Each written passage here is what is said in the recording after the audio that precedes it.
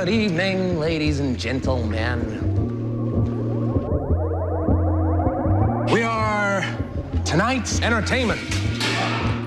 I only have one question. Do you think I deserve your full attention?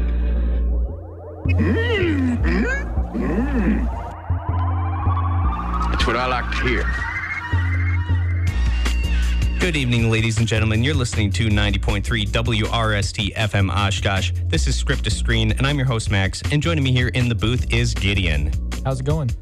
And today we are going to be talking about the films Blade Runner 2049 and Alien Covenant, both from the Ridley Scott universes of cinema, and both kind of coming in this modern era of blockbusters and modern sci-fi cinema. And what do you want to talk about first here, Gideon? Let's do Blade Runner, the one that's not actually directed by Ridley Scott. Yeah, it was only produced, I believe, correct? Yeah, but it's still interesting how like he's doing, or both of these are kind of coming 40 years ish after the original creations. Blade Runner, in the case of Blade Runner, 40-ish years after, and no sequels in between either. So this is the first kind of re-entry into the universe. So really interesting stuff happening here. Yep, I would definitely say so. I watched the first Blade Runner, the original one, I think within the year, and it was pretty good, I thought. I was actually surprised. I didn't think I would like it as much as I did. Kind of had this indie vibe to it, like somehow like towards the second half of it, it definitely went away from the sci-fi I was expecting it to be, and more of this. I don't even know how to describe it. It really almost felt like some indie psychodrama. No, in the first Blade Runner, I'm saying. Yeah. And then this one feels definitely more like a traditional action sci-fi. This one still definitely shares the same vibes as the first Blade Runner, but I think it handles its story better throughout, and it keeps the viewer enthralled much better than the first one did. The first Blade Runner to me is kind of like, I've only seen it once, and my experience with the film was very much so like there's so much like creativity on the screen that Ridley Scott's bringing to the table, and just a lot of ideas being thrown out there, especially with the aesthetic and everything like that. But in the end, it does feel kind of haphazard in its approach to the story. And I'm not really sure what it's trying to say through its story. Whereas with Blade Runner 2049, I much more connect to not only the literal plot elements, but also like what it's actually trying to do. Like it's just to me, it's just very clear. Every scene has a real intention. Compared to 2049, or to the original, where it's just like it just feels like it's very much throwing something on the wall and to see what sticks. And that again, I've only seen it once, so I feel like going back to it, it might show up and reveal to me why it is the classic that it is. But again, that was my reaction to the film, both films on my first watches. There is a funny story I have about my first time seeing any sort of Blade Runner stuff. One of my favorite Star Wars parodies has a scene in it where Darth Vader's watching the opening of the original Blade Runner, and I didn't know that until I watched Blade Runner last year or earlier this year, and it was very funny, and it shocked me and just made that so much more enjoyable. But with this Blade Runner 2049, one cool thing I like about it is its opening isn't as drawn out as the original, and it kind of gets into action right away. It draws the viewer in. I won't go into too much plot detail. I don't know if we want to get into spoilers or not with this one. It's had a few years. I feel like I have to get into to say what I want to say about this movie. Okay, so just a little bit of a warning. In the coming minutes here, there will be spoilers for Blade Runner 2049, but regardless, even if it gets a little spoiled, still go watch it. I think it was a film worth seeing right off the bat. Yeah, I mean, I would also say it's not really an action movie. Yes. It gets neither was the first one, really. No. Yeah, neither of them are action, and neither of them are. Or I mean, maybe the first one is. I don't really know. This one isn't really sci-fi so much in the way that you expect. And by what I mean by that is it's not so much concerned with the literal sci-fi elements and how the replicant. It's a movie about robots, right? And about how the replicants are being hunted by the Blade Runners, who shut down the older models because they're no longer functional for the human society. But the movie is not so much concerned with what's the science behind that, so much as it is the metaphorical intent of that. And the first one, I think, is more concerned with like who or who is not a replicant, what is or is not. And what is robot. sentience? What is, but what is it? But here, I think this one's more concerned with the sentience issue, which is more thematic than what is or is not a robot, if that makes sense. And I feel like the original touches on that idea of sentience, but I feel like 2049 has a much clearer overall perspective on what is or not is not sentience, and it goes beyond that in the way that it metaphorically like uses its characters archetypally as well as like mythologically, if that makes sense. I really need to get into specifics to talk about it. So you want to go give a quick summary of the plot? First, let me play a little clip here from, I believe this is a trailer.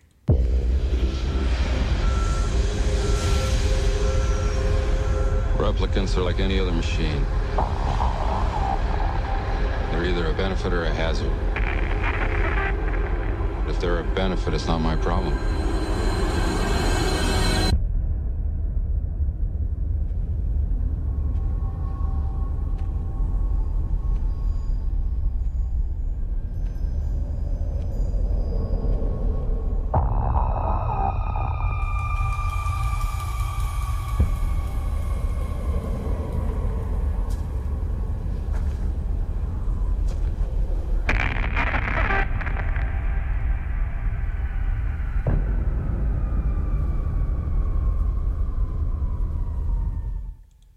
Seems like that one was a little bit more of a visual trailer. I mean, the movie overall is that way too. The movie doesn't have a ton of dialogue in the way that a typical it's not written by Aaron Sorkin. Yeah, I would agree. And again, it shares that trait with the first one, and definitely they did a great job matching.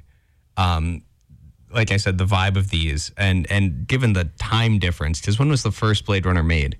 82. 82? So okay. So so you have 35 years of cinema progression, and for them to somehow still get the tone right and putting it into the modern era, but still understanding what made the first one so good and so unique is hard to find. And again, I would argue the sequel is better than the first, which is an even rarer trait that very few film franchises share. I mean, you could argue that a lot of people argue that in the franchise we're going to talk about, that Aliens is better than Alien. I disagree with that, but I haven't seen much of that series because you know me, I'm always somebody who wants to start from the beginning and always go chronological. Yeah, I don't understand that, but because I want to watch a film series from the beginning, from moment one of when you should start caring about these characters through, and then and then you've built it up. Yeah, but to me, it's not the oftentimes chronological storytelling is not necessarily the best way to communicate a narrative. True. I can understand why some people would say that, but I don't know. I'm somebody who would like to go in and like edit if there's a movie with like flashbacks or something, just put the flashbacks right at the beginning and like mess with it and kind of work with it so it does flow in a chronological way.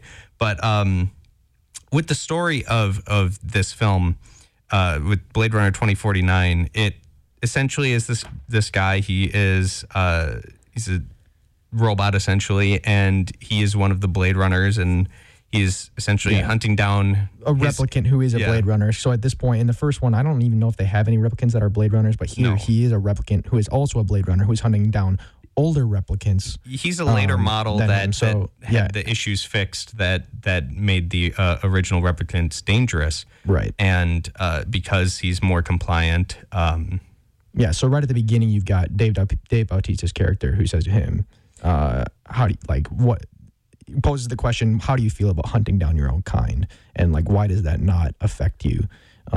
Which he's a robot, so technically you'd think that it wouldn't, because he's got, he has no conscience. He's just functioning based off of his code. That's the implication that we see. All of these things are like implied based on. None of that is directly stated, and that's something the movie does really well, is the way that it implies its narrative and uses visuals to tell it pretty much the entire time. Like, it's very dialogue light throughout the entire thing. Yeah, I would agree, and it definitely kind of lets the visual aspects of things kind of tell the story for it. Yeah. And Roger Deakins, cinematographer for this film, I think won his first Oscar for this. I think that's what happened. Well deserved for a basically lifetime of incredible work. But what he's doing here, I think, is really interesting because it's not showy cinematography in the way that some, like 1917, for example, I think he won for last year. And in 1917, it's very much more of a show-off type of thing where he's like moving the camera and we're not going to cut the entire time. And we're going to do all this crazy. A little more gimmicky. Yeah, you could say gimmicky could be a word for that. And then, not that 1917 was bad by any means. Right. But here he is just a very controlled. It's the honestly, to me, it might be the best type of cinematography, because its intent is there, but you don't notice that it's happening. And that's the type of thing that even I am not great at personally. Like when I think of cinematography for like the way that I would create something, it's very much so like, let's have them notice the crazy creative stuff that you're doing.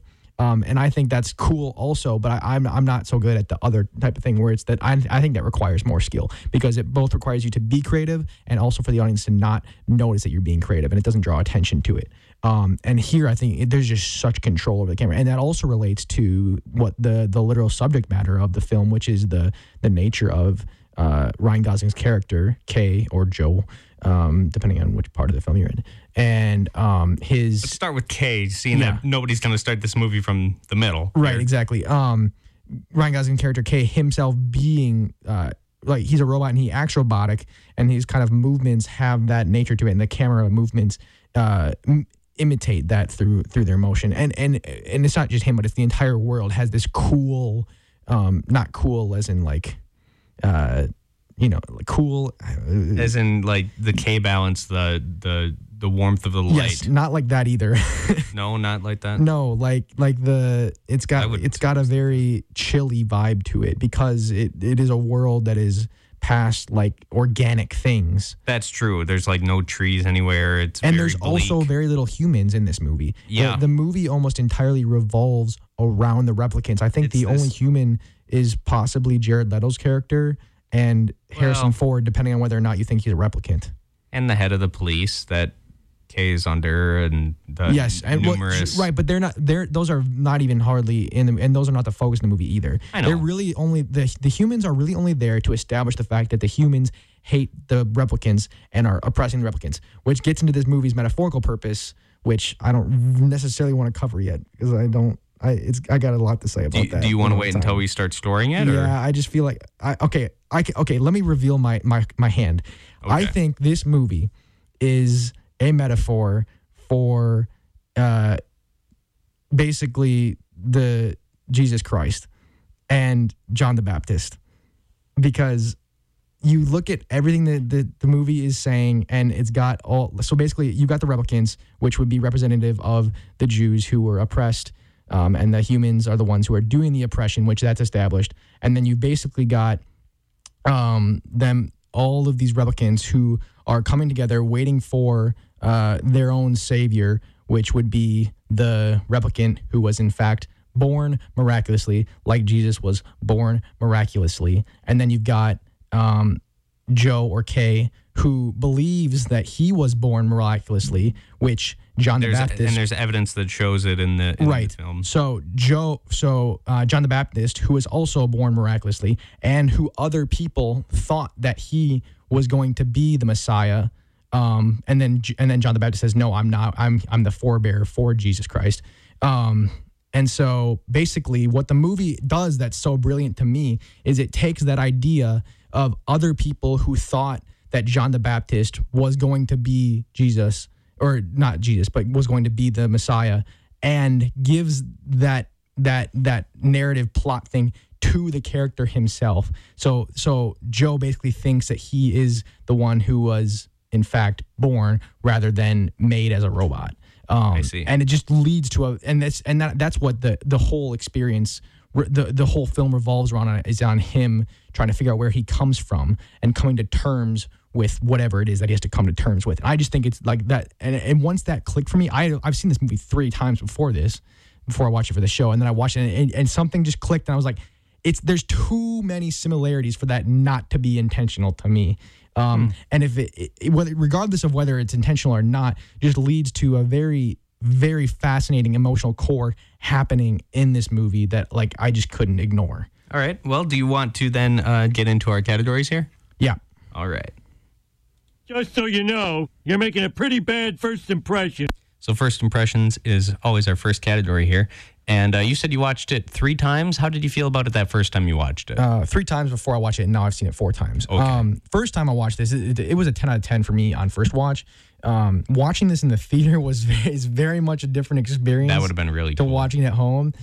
Because like even when you watch it at home, I feel like I have a pretty good sound system at my house. You got the surround sound and all that. Especially compared to the some of the theaters that we see that they just have no sound. But the theater, I saw it in the super screen, so it actually had the good sound, and it's on the big screen, like and it's just like Atmos. the thundering bass on this movie would just, that alone was like just blew my mind, because it's like you see something like this and it's just like that is willing to just literally let you watch something, this like basically a helicopter shot of the cityscape, and they just thunder the bass as he's like, you're just vibing with Ryan Gosling. Yep. It's just like amazing. And that's honestly the reason why I loved it so much the first time, because it's just a great theater experience.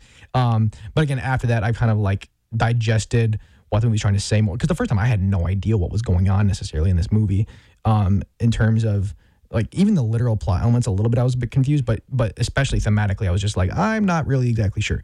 And now I think I have a better grasp on that. But first time it was still, I was like, walked out of it, was like, okay, that's a 10 out of 10 movie, because I just feel like my bones were rattled for 2.5 hours. Yeah, Dunkirk kind of did that for me with the audio. Dunkirk for sure did that to me also. Yeah. So what would your official score be then for first impression? It's a 10. Okay. Right now, I think I have it as a 9, but it's literally right on the edge. Okay.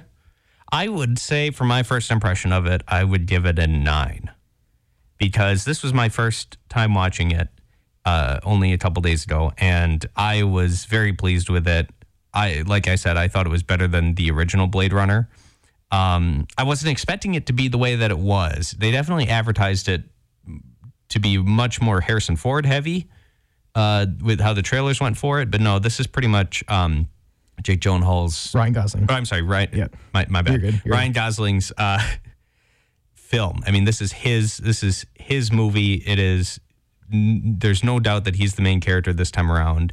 Yes, they have Harrison Ford coming back, reprising his role from the last one, but that isn't till way later in the film. Yeah. And this is a long film. This is a 2-hour, and I mean, excluding the credits, I feel like it's somewhere like 2:35 or something like that. Yeah. So, but I think the way that they bring Harrison Ford in is like one of the best possible ways you could think of. Yeah. And how integral he is to Ryan Gosling's character.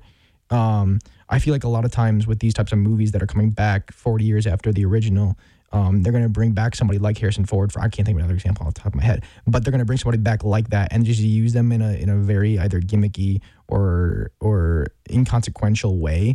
So like you think that just because he's at the end means he's inconsequential, but that's totally not the case. He overshadows everything that happens up to the point he actually comes into the movie. Yeah, no, I'm not saying that he did a bad job or that it was just kind of thrown in there or any of that. No, I'm saying he did a great job, and his part plays a huge chunk of this, but the way that I was going into this expecting him to be there like second half, like right away, and he wasn't. Well, I think it's honestly probably a worse movie if he is. Yeah, I don't know. It's interesting. Harrison Ford at this point in his career, it's hard to fully nail down if it's helping or hurting certain films, because sometimes his like with Ender's Game, like, did you really need Harrison Ford as the one general or colonel or whoever? I don't remember that movie at all. Sorry. You know, like there are some times when it's just like he might not be necessary. Certain times it is. But yeah, I would still give this a 9 for my first impression. But the next category is... And with story, I would say this one again is probably a 9. I really liked it. I liked how it kind of evolves as you watch it, and you don't expect it to go the way that it does. It definitely throws a total like left turn in there at one point, and you know what I'm talking about. And I mean, we delved into it a little bit, but I'm not gonna go too far because I feel like that is something you should experience. Yeah. What are your thoughts on the story of it? It doesn't have the razor sharp plot that you would think of traditionally. Yeah. Because it does. If you look at it and see how long the scenes take to play out, you could accuse this movie of being meandering, but I really don't think that it is at all. I feel like the first movie does more than this for sure. Because with 2049, it is shocking to me how concise it is for how long it is, if that makes any sense at all. Yeah. Like it every scene has a purpose. Right. That's what I mean. Like every single scene impacts the overall narrative, even though like it ends up being like, you look at something like Once Upon a Time in Hollywood, which I love to pieces. But it doesn't have the same type of plot. It's very much a hangout movie in a lot of ways. Yeah. And each scene is important.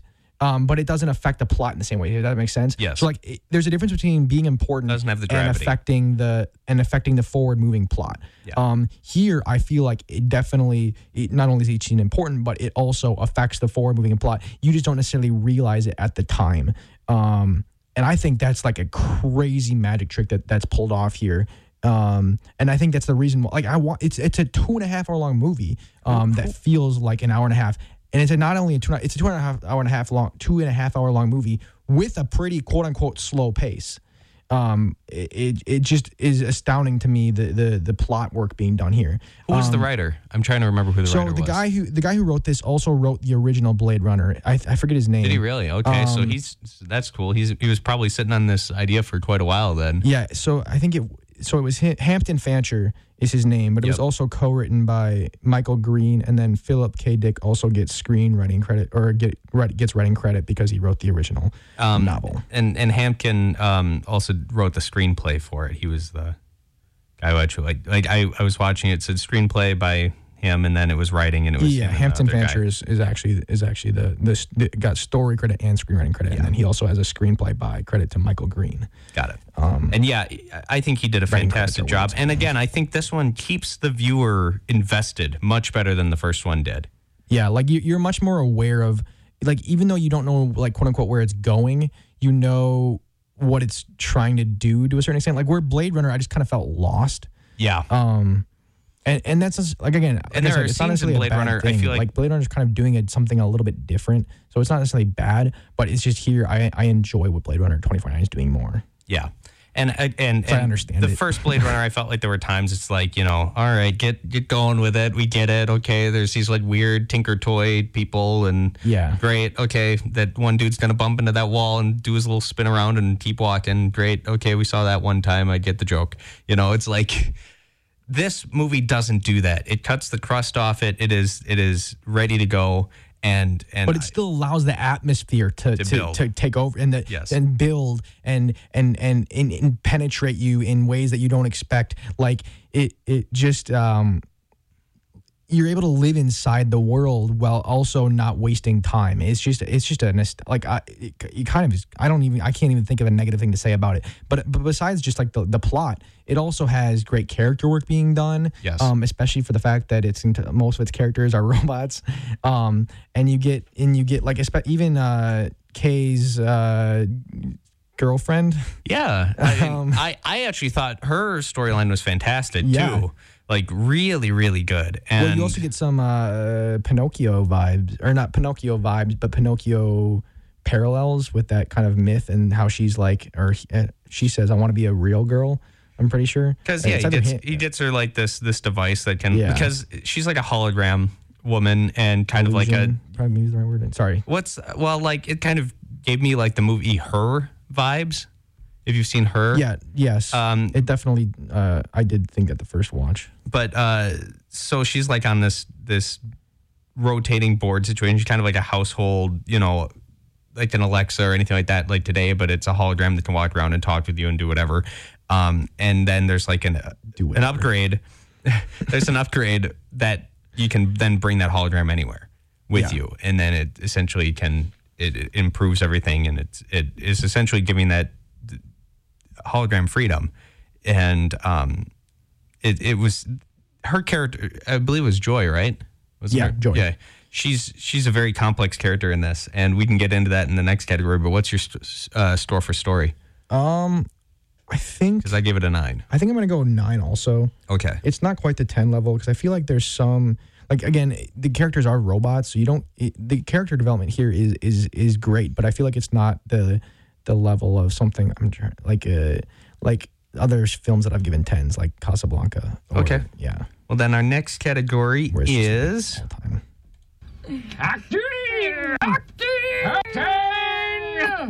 and yeah, I would say the acting in this is phenomenal. I can't think of a single bad performance.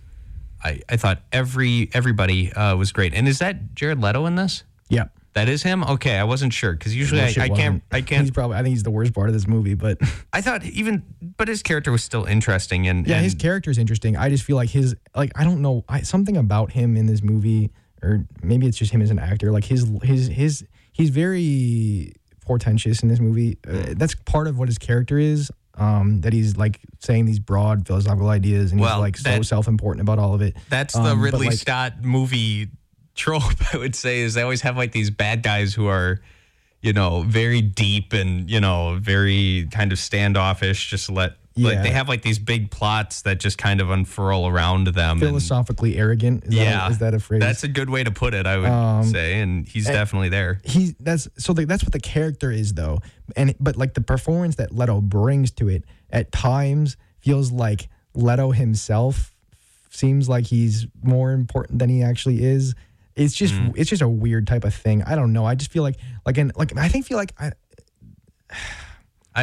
think that Ryan Gosling and I mean, I think him and the girl who plays Joy, I don't know who that is. Ana de Armas, who was also in Knives Out, gives a fantastic performance there also. Yeah, I think they're both fantastic, and I think Harrison Ford does a very good job. I think whoever the police chief is, she's great. Yeah, Robin Wright. Yeah, she's awesome. So I would. And then you've also got the Leto's kind of his assassin replicant lady. Yeah, she's fantastic as well. So and I would give also has a acting really interesting character, and kind of the way she, like, they have all the between Kay and the rep and her, and then the what's her name is Love, and then also the prostitute character. All of them replicants who all respond to the state of being a replicant differently. And that allows them to kind of flesh out the world of what's going on better. I would give acting a 10 here. I can't think of a single bad performance. Yeah. You didn't like Jared Leto as much, so I don't think you're going to give it a 10. I'm going to give it an 8. I think the performances are solid across the board here, but again, similarly to story, it's not the type of mind-blowing thing that you're seeing here. That's the acting here is not what's mind-blowing about this movie to me. All right. This category is, I feel like... sorry. What was your I didn't write down your score for acting. 10. 10, okay. I think this next category is going to be probably the easiest to score here. Yeah. Well, I got a bad feeling about this. Hey, Harrison I got Ford. a good feeling about this. Looked and feel. All right, I'm just gonna write down 10 for you right now. Yeah, absolutely. I mean, I love right I love the world of Blade Runner. I think it's beautiful. It's one of the there's cyberpunk aesthetics and steampunk aesthetics that are so awesome, yet are almost never done in movies. And this is like literally the definition of like what a perfect cyberpunk type reality would look like. And there still has yet to be a movie that does steampunk right. But this one is fantastic. Does Mad Max count it steampunk or not? No, really? I don't know. No. Steampunk is like imagine like 1860s technology, but like more airships or 1860s so like Miyazaki style stuff, maybe. I don't know, 1860s style, but like everything like is like that and grand. Miyazaki has a lot of stuff with like airships and that type of thing, like in Howl's Moving Castle. Kind of. You're moving a little closer, but it's Castle in the Sky also. It's a little hard to explain. Actually, you know what? The best way to say it's like technology progresses, like the world progresses, and there are cities that grow and all this stuff. But like aesthetically, it stops at like 1860. Yeah, that's kind of the thing with this. It's all Victorian. It's all an obsession with coal and steam and all this other stuff, and it's just kind of cool. But yeah, but 10 for sure. Would you agree with this one? All right, then let's move on to our last category here, which is... It's going to have a psychological effect on how the audience perceives you. With effect here, I was definitely much more pleased with this than the first one. It has a more satisfying ending, I think. Yeah. I was definitely... I don't think that's entirely fair because the first one is not intended to be quote unquote satisfying in the way that everything kind of like wraps up nicely, but go on. Well, if you're going to leave 35 years between the first one and the second one, you got to kind of have some sort of satisfying ending. Otherwise, that's a long cliffhanger, to see what these characters are doing. But this one, I think, really, really did a better job. This one's not trying to be ambiguous. Yeah. Which the first one definitely is. But just for expediency here, I'm going to give it an 8. Yeah, this is, first of all, it's a vibe in itself, and the way that you kind of just vibe with the aesthetic of this, and that has an effect, like I said, with the bass and kind of how that you just experience it as, it just feels like a movie. Yeah. But psychologically and emotionally, I also connect to this movie more than you'd expect for a movie that does kind of feel so cold on the surface. I just feel like it's very attached to memories. And I have memories of watching this movie from like 2 or 3 years ago. And I feel like that just kind of like attaches me to the movie itself. And then I attach to what it's saying about memories in the same time. So I'm going to give this a 9 for effect overall. Okay, then when we come back, we will give you the scores for Blade Runner 2049 and then begin our review of Alien Covenant. So stick around.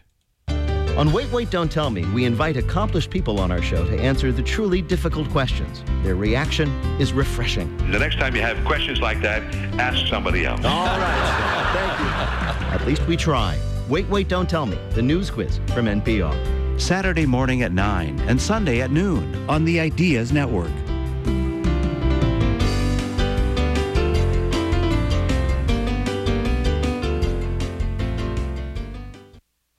And we're back here on 90.3 WRST FM Oshkosh. This is Script to Screen. I'm Max. Joining me here is Gideon. And Gideon, what is our score for Blade Runner 2049?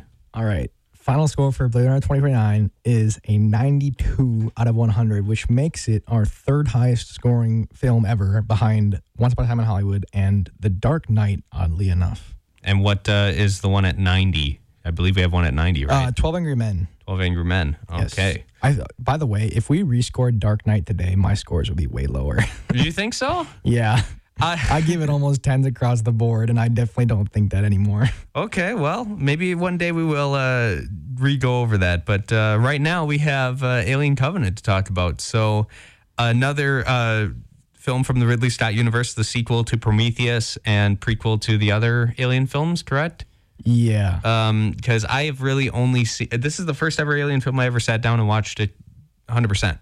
Other than Alien versus Predator, both of those. That would be a really weird way to watch this, I feel. Well, I just don't understand the timeline at all. Like, the timeline is weird, and that's why it would be weird to watch this, because the first Alien movie takes place like 30 years after this or something like that. Okay, because I was very much, and this movie is literally about the fact of how it is so like. So okay, that's so basically how it leads Prometheus. into... Well, Prometheus takes place super close before Alien, and the timeline 2001, 2104, I believe, right? Yeah, whatever it is, I don't know what it is. But then Alien Covenant comes along and explains why Prometheus was so close to Covenant, to the original Alien, basically. I see. With the way that the alien evolved. But that was 10 years before this. So I'm trying to figure out the timeline here. So Prometheus would have been 2094. This is 2104. And then Alien is like 2130s. 22. I mean, and 2,200. Okay, and there is the colony that these guys are trying to set up in Covenant here. Is that the colony that they go and explore and get the alien in the first Alien film? Or No. that's not it? No, I don't think so. Okay. Because I'm just trying to like piece this all together, and I still don't understand how. Because you see, It's so complicated, I don't want to spoil man. it because the ending of this movie is pretty awesome.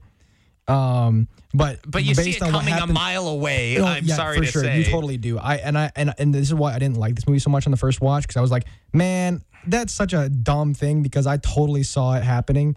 But then on the second watch, once you know what's going to happen, it makes more sense, like thematically. I didn't and need it's a just more second satisfying. watch. I didn't even need a second watch. I saw this coming like 40 minutes before the end of the film. I'm like, well, there's come there's only like 10 minutes between when it happens and when you find out. That's the part where it's like feels stupid but it's whatever. It doesn't matter. Based on what happens at the end, at the very, very end, that's that from there they take the stuff to where you see it in Alien in the original film. That's what I'm just kind of curious. I still don't understand how this works with the Alien versus Predator universe, because the Alien versus Predator universe is not canon to this universe. It's not, because I mean so. there are aliens like attacking a Mayan pyramid, man. Yeah. They're like attacking a Mayan pyramid, so that would put it like, yeah, those are not canon. 1,000 or like 1,200 years before this, or something like that. Like, I never understood that. That's why I confused the heck out of me, because I'm like, there already were aliens, like, or xenomorphs,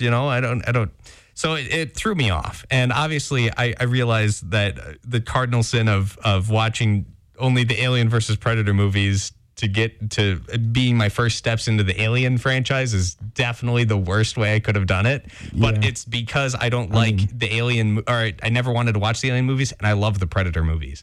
So I was watching it just to see more Predator content, not Alien content, But this one, just to quickly surmise at least the beginning of this without going into too many spoilers, that these guys there's a ship that's traveling, and it's got all these people in cryo sleep, kind of like passengers almost, and they're going to or like the original Alien.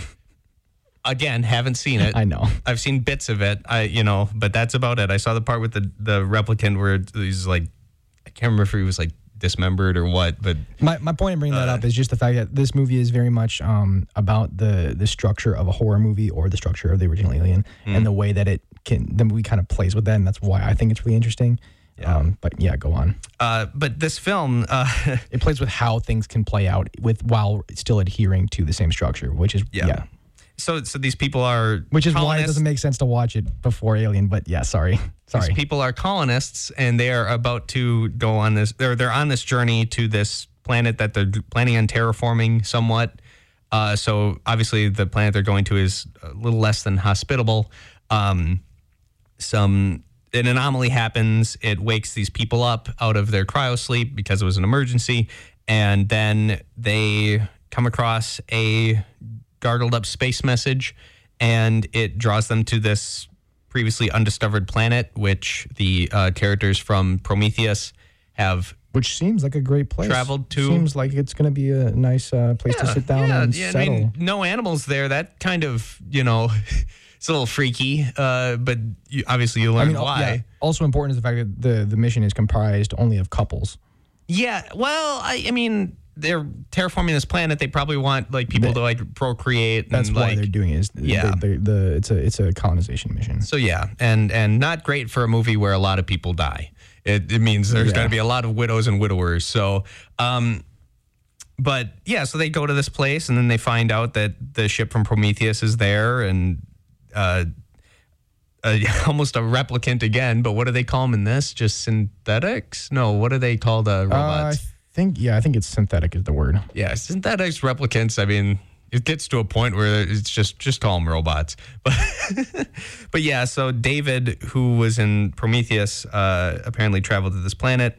Yeah, synthetics. And you find out that there once was a civilization here, not very long ago, actually. It was, when they got there was a civilization, and some bad stuff happened and wiped the civilization out. That scene was great.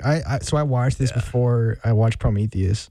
Oh, really? I've since seen Prometheus, but when he came down and all that stuff was happening, I was like, oh my gosh, what is going on? Yeah, it kind of blew my mind a little bit, but it makes more sense with Prometheus. But I really like the effect, the horror effect is better if you haven't seen it, honestly. Yeah. So it goes on, and these people then find out there's some funny business going on. There's a couple aliens that come about There's a couple of, your less than typical xenomorphs. They're not full xenomorphs just yet. And they're around and they start, doing what xenomorphs do and massacre some people. And it's pretty bloody, and it kind of goes into where the xenomorphs come from and goes into all the fun lore, which I'm not going to try to spoil here, but instead we're going to get into our categories. So what is your first impression for this, Gideon? I gave this a 6 the first time I watched it. Okay. So again, if we're going by whether I feel like first impression, I still haven't completely made up my mind on this. So I think I have to give it a 6 because that's what I gave it the first time I watched it. The most recent time I watched it, I gave it an 8 though, just to put that up there. So I would give it a 7. I surmise this as gory, but entertaining. Because there's a certain level where it's like I gotta look away because Yeah, it's not as effective as the original Alien has with its simplicity.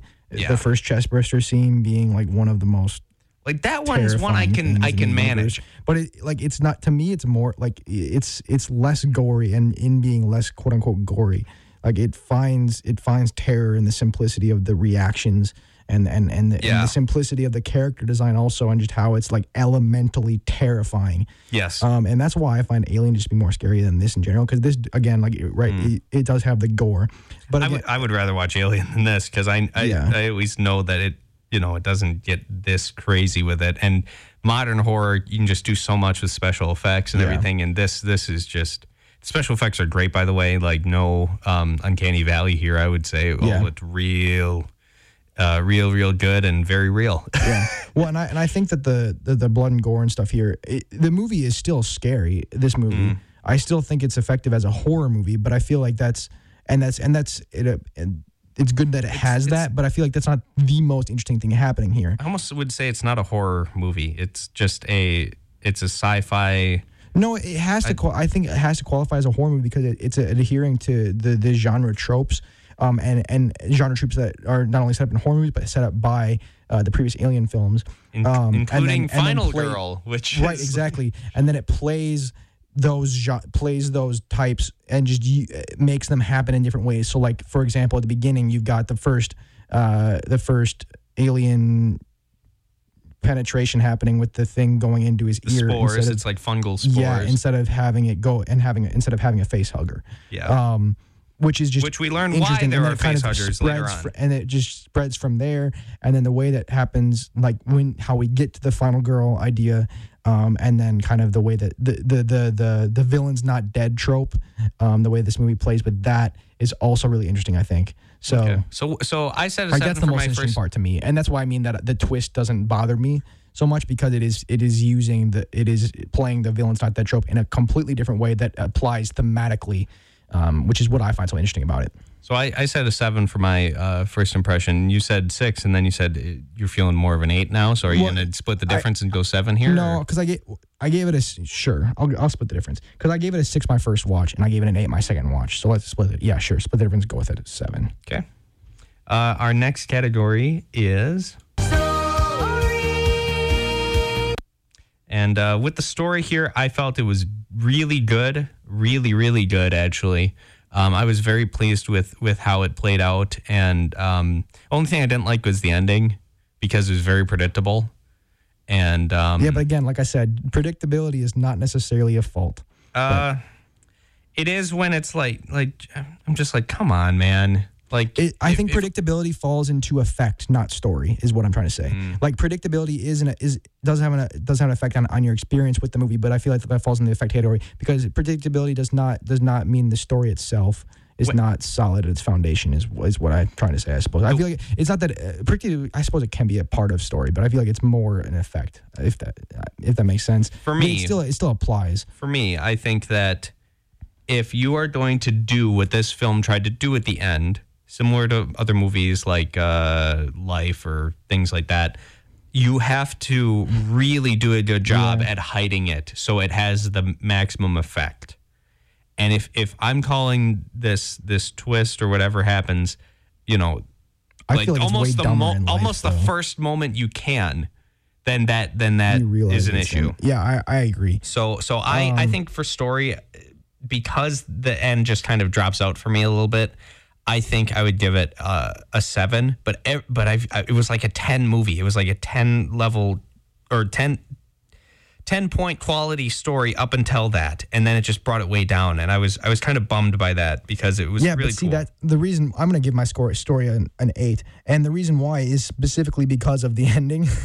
Like, even though it's predictable, like what it's doing from a story perspective and from a theme perspective, and why the film is doing that, is just so much more interesting to me than what's happened up to that point.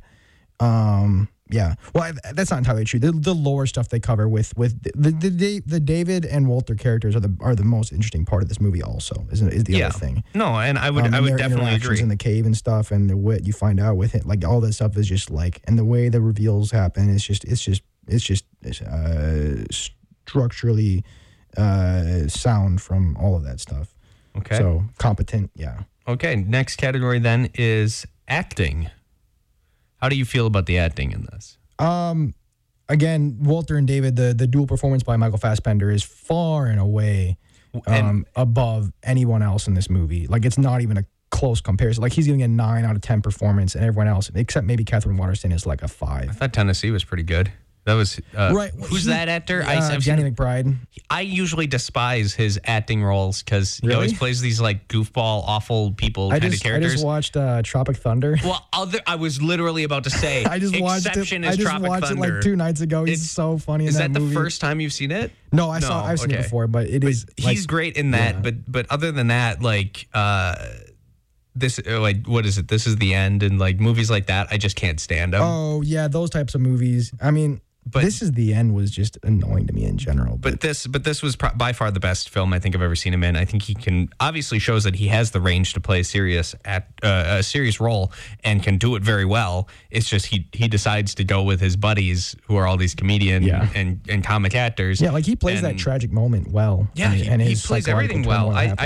He did a great job. And I think everybody was good with acting other than.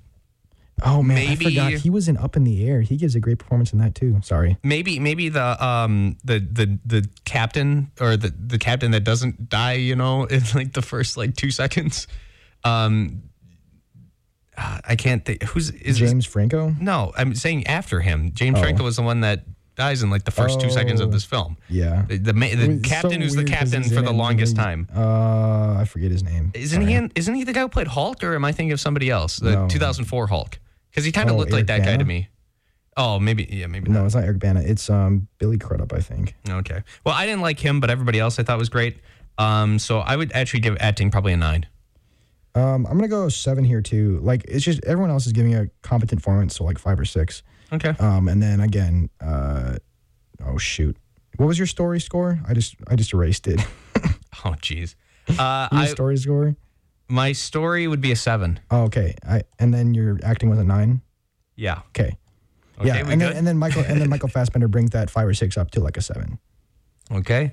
All right, then we should go into our next category here, look and feel. This is a complicated one, so I'll let you start with your vibes for it, because maybe that'll bring something to light here for me. Like you said before, the visual effects are standard.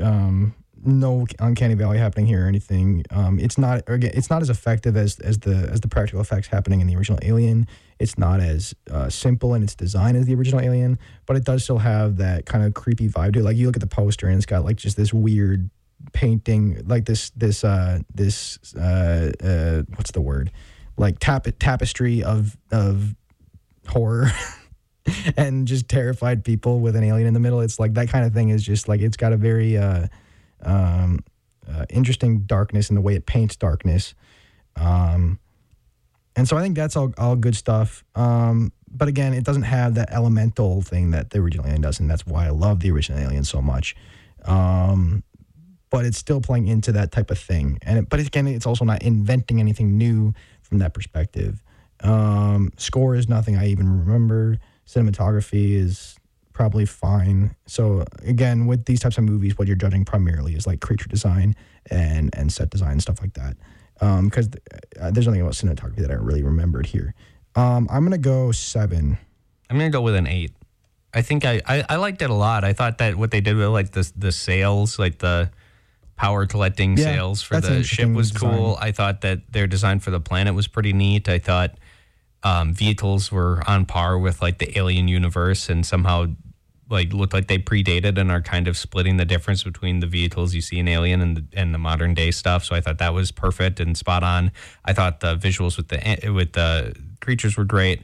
I think maybe the only thing that kind of loses it a little bit is with like the alien people when you kind of see some flashbacks regarding them. I think they look fine. I was like, and certain effects just kind of, I don't know. There were some moments where it just seemed a little off to me. It's hard for me to put my finger on one specifically, but I think overall I would say an 8 would be sufficient. Maybe sometimes some of the technology was a little too advanced for the time it's supposed to be in. When you look at like the technology they have in the ships in the original Alien, because it looks like then it like devolved and it shouldn't be devolving.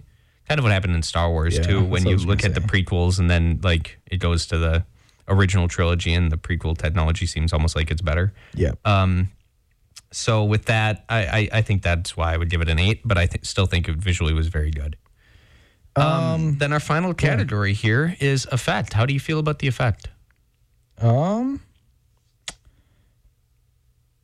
Yeah, I enjoyed this movie. I feel like visceral reaction to this movie is not so great as the intellectual stuff happening here. I'm gonna go 7 because again, like the horror elements are accommodated. They're not as effective as the original Alien or even the action adventure stuff or action thriller stuff happening in Aliens. Both of those are definitely much more effective movies in terms of an experience. But here, I just think there's really some really interesting things happening intellectually in the way that it plays into the Alien franchise and saga and stuff like that. And thematically overall, too, with what it's saying about like how creation works and how the things that we create can destroy things, including us. Yeah. Again, just like Blade Runner, kind of tries to be this philosophical movie on like, I guess you could kind of say creation and but I think this is a little bit more didactic about it. Like it's very much transparently about creation. Like they explicitly state a lot of that stuff.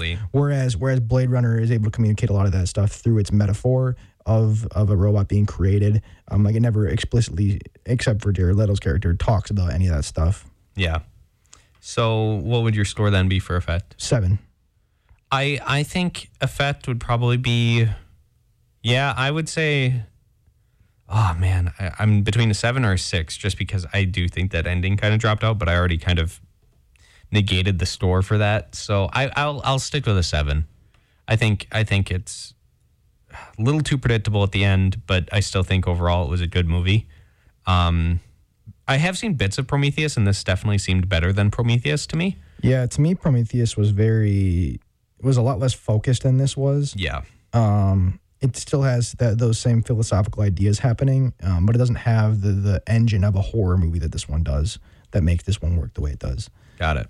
So then what is our final score here for this film, Gideon? Final score for Alien Covenant is a 74 out of 100, which puts it right below The Way, Way Back and right above Chronicle. Ooh, between two of my top 2 favorite movies there. All right. Well, thank you for listening to 90.3 WRST FM Oshkosh. This has been Script to Screen. Coming up next is The Shuffle here, and you have a good rest of your evening.